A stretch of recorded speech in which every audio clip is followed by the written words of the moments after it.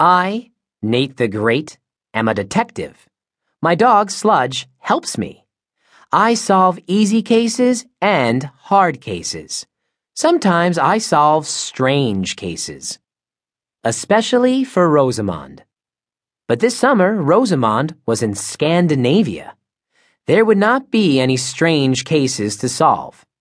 That is what I, Nate the Great, thought, until I looked in my mailbox.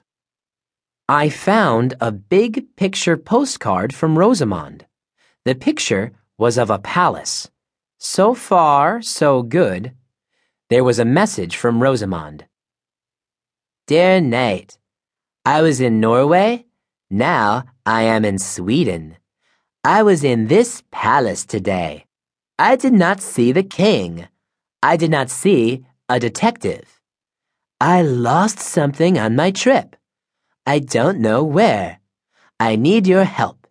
If you don't help me, I will have to ask the King of Sweden to take the case. Rosamond.